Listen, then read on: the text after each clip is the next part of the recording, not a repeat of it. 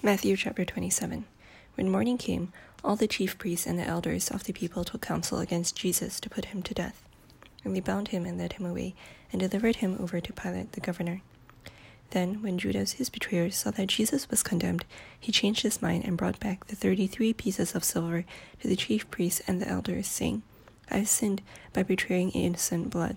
They said, What is that to us? See to it yourself. And throwing down the pieces of silver into the temple, he departed, and he went and hanged himself.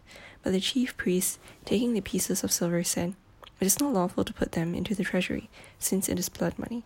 So they took counsel and brought with them the potter's field as a burial place for strangers. Therefore that field has been called the field of blood to today.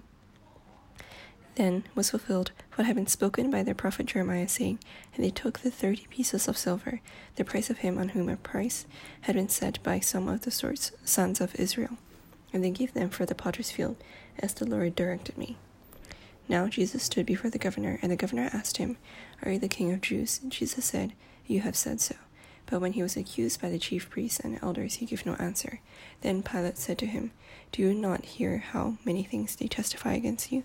But he gave them no answer, not even to a single charge, so that the governor was greatly amazed. Now, at the feast, the governor was accustomed to release for the crowd any one prisoner whom they wanted. And they had then a notorious prisoner called Barabbas.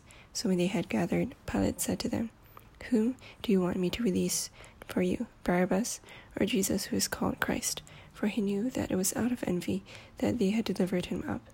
Besides, while he was sitting on the judgment seat, his wife sent word to him, Have nothing to do with that righteous man, for I have suffered much because of him today in a dream. Now the chief priests and the elders persuaded the crowd to ask for Barabbas and destroy Jesus. The governor again said to them, Which of the two do you want me to release for you? And they said, Barabbas. Pilate said to them, Then what shall I do with Jesus, who is called Christ? They all said, Let him be crucified. And he said, Why? What evil has he done? But they all shouted all the more, Let him be crucified. So when Pilate saw that he was gaining nothing, but rather that a riot was beginning, he took water and washed his hands before the crowd, saying, I am innocent of this man's blood. See to it yourselves. And all the people answered, His blood be on us and on our children. Then he released for them Barabbas, and having scourged Jesus, delivered him to be crucified. Then the soldiers of the governor took Jesus into the governor's headquarters, and they gathered the whole battalion before him. And they stripped him and put on a scarlet robe on him, and twisting together a crown of thorns, they put it on his head, and put a reed on his right hand.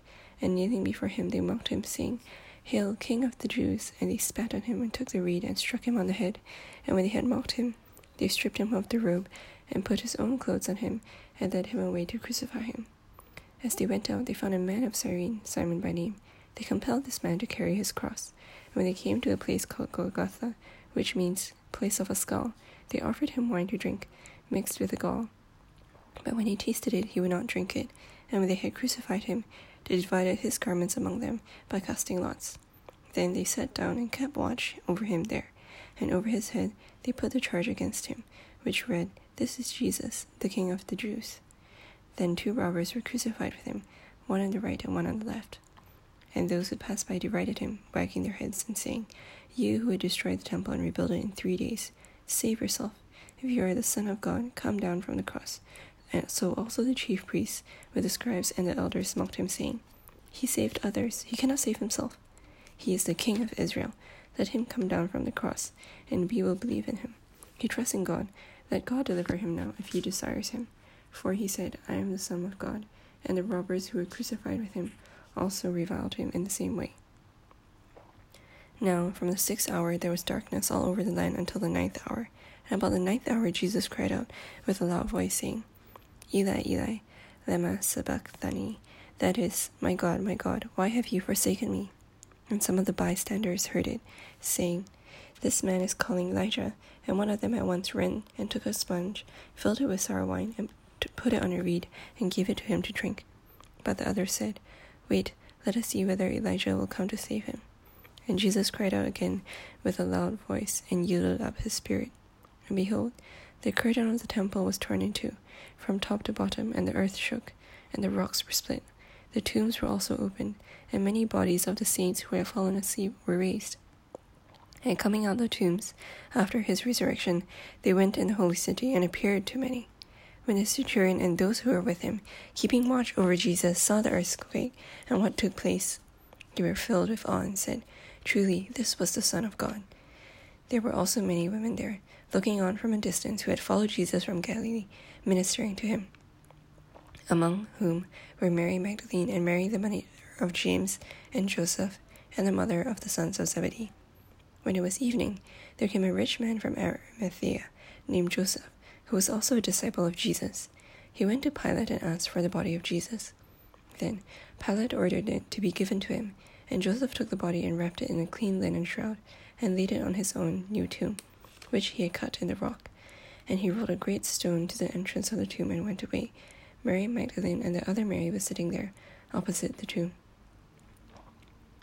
The next day, that is, after the day of preparation, the chief priests and the Pharisees gathered up before Pilate and said, "Sir, remember how that impostor said, while he was alive, 'After 3 days I will rise.' Therefore, order the tomb to be made secure until the 3rd day, lest his disciples go and steal him away and tell the people, 'He has risen from the dead,' and the last fraud will be worse than the first." Pilate said to them, "You have a guard of soldiers. Go, make it as secure as you can." So they went and made the tomb secure by sealing the stone and setting a guard.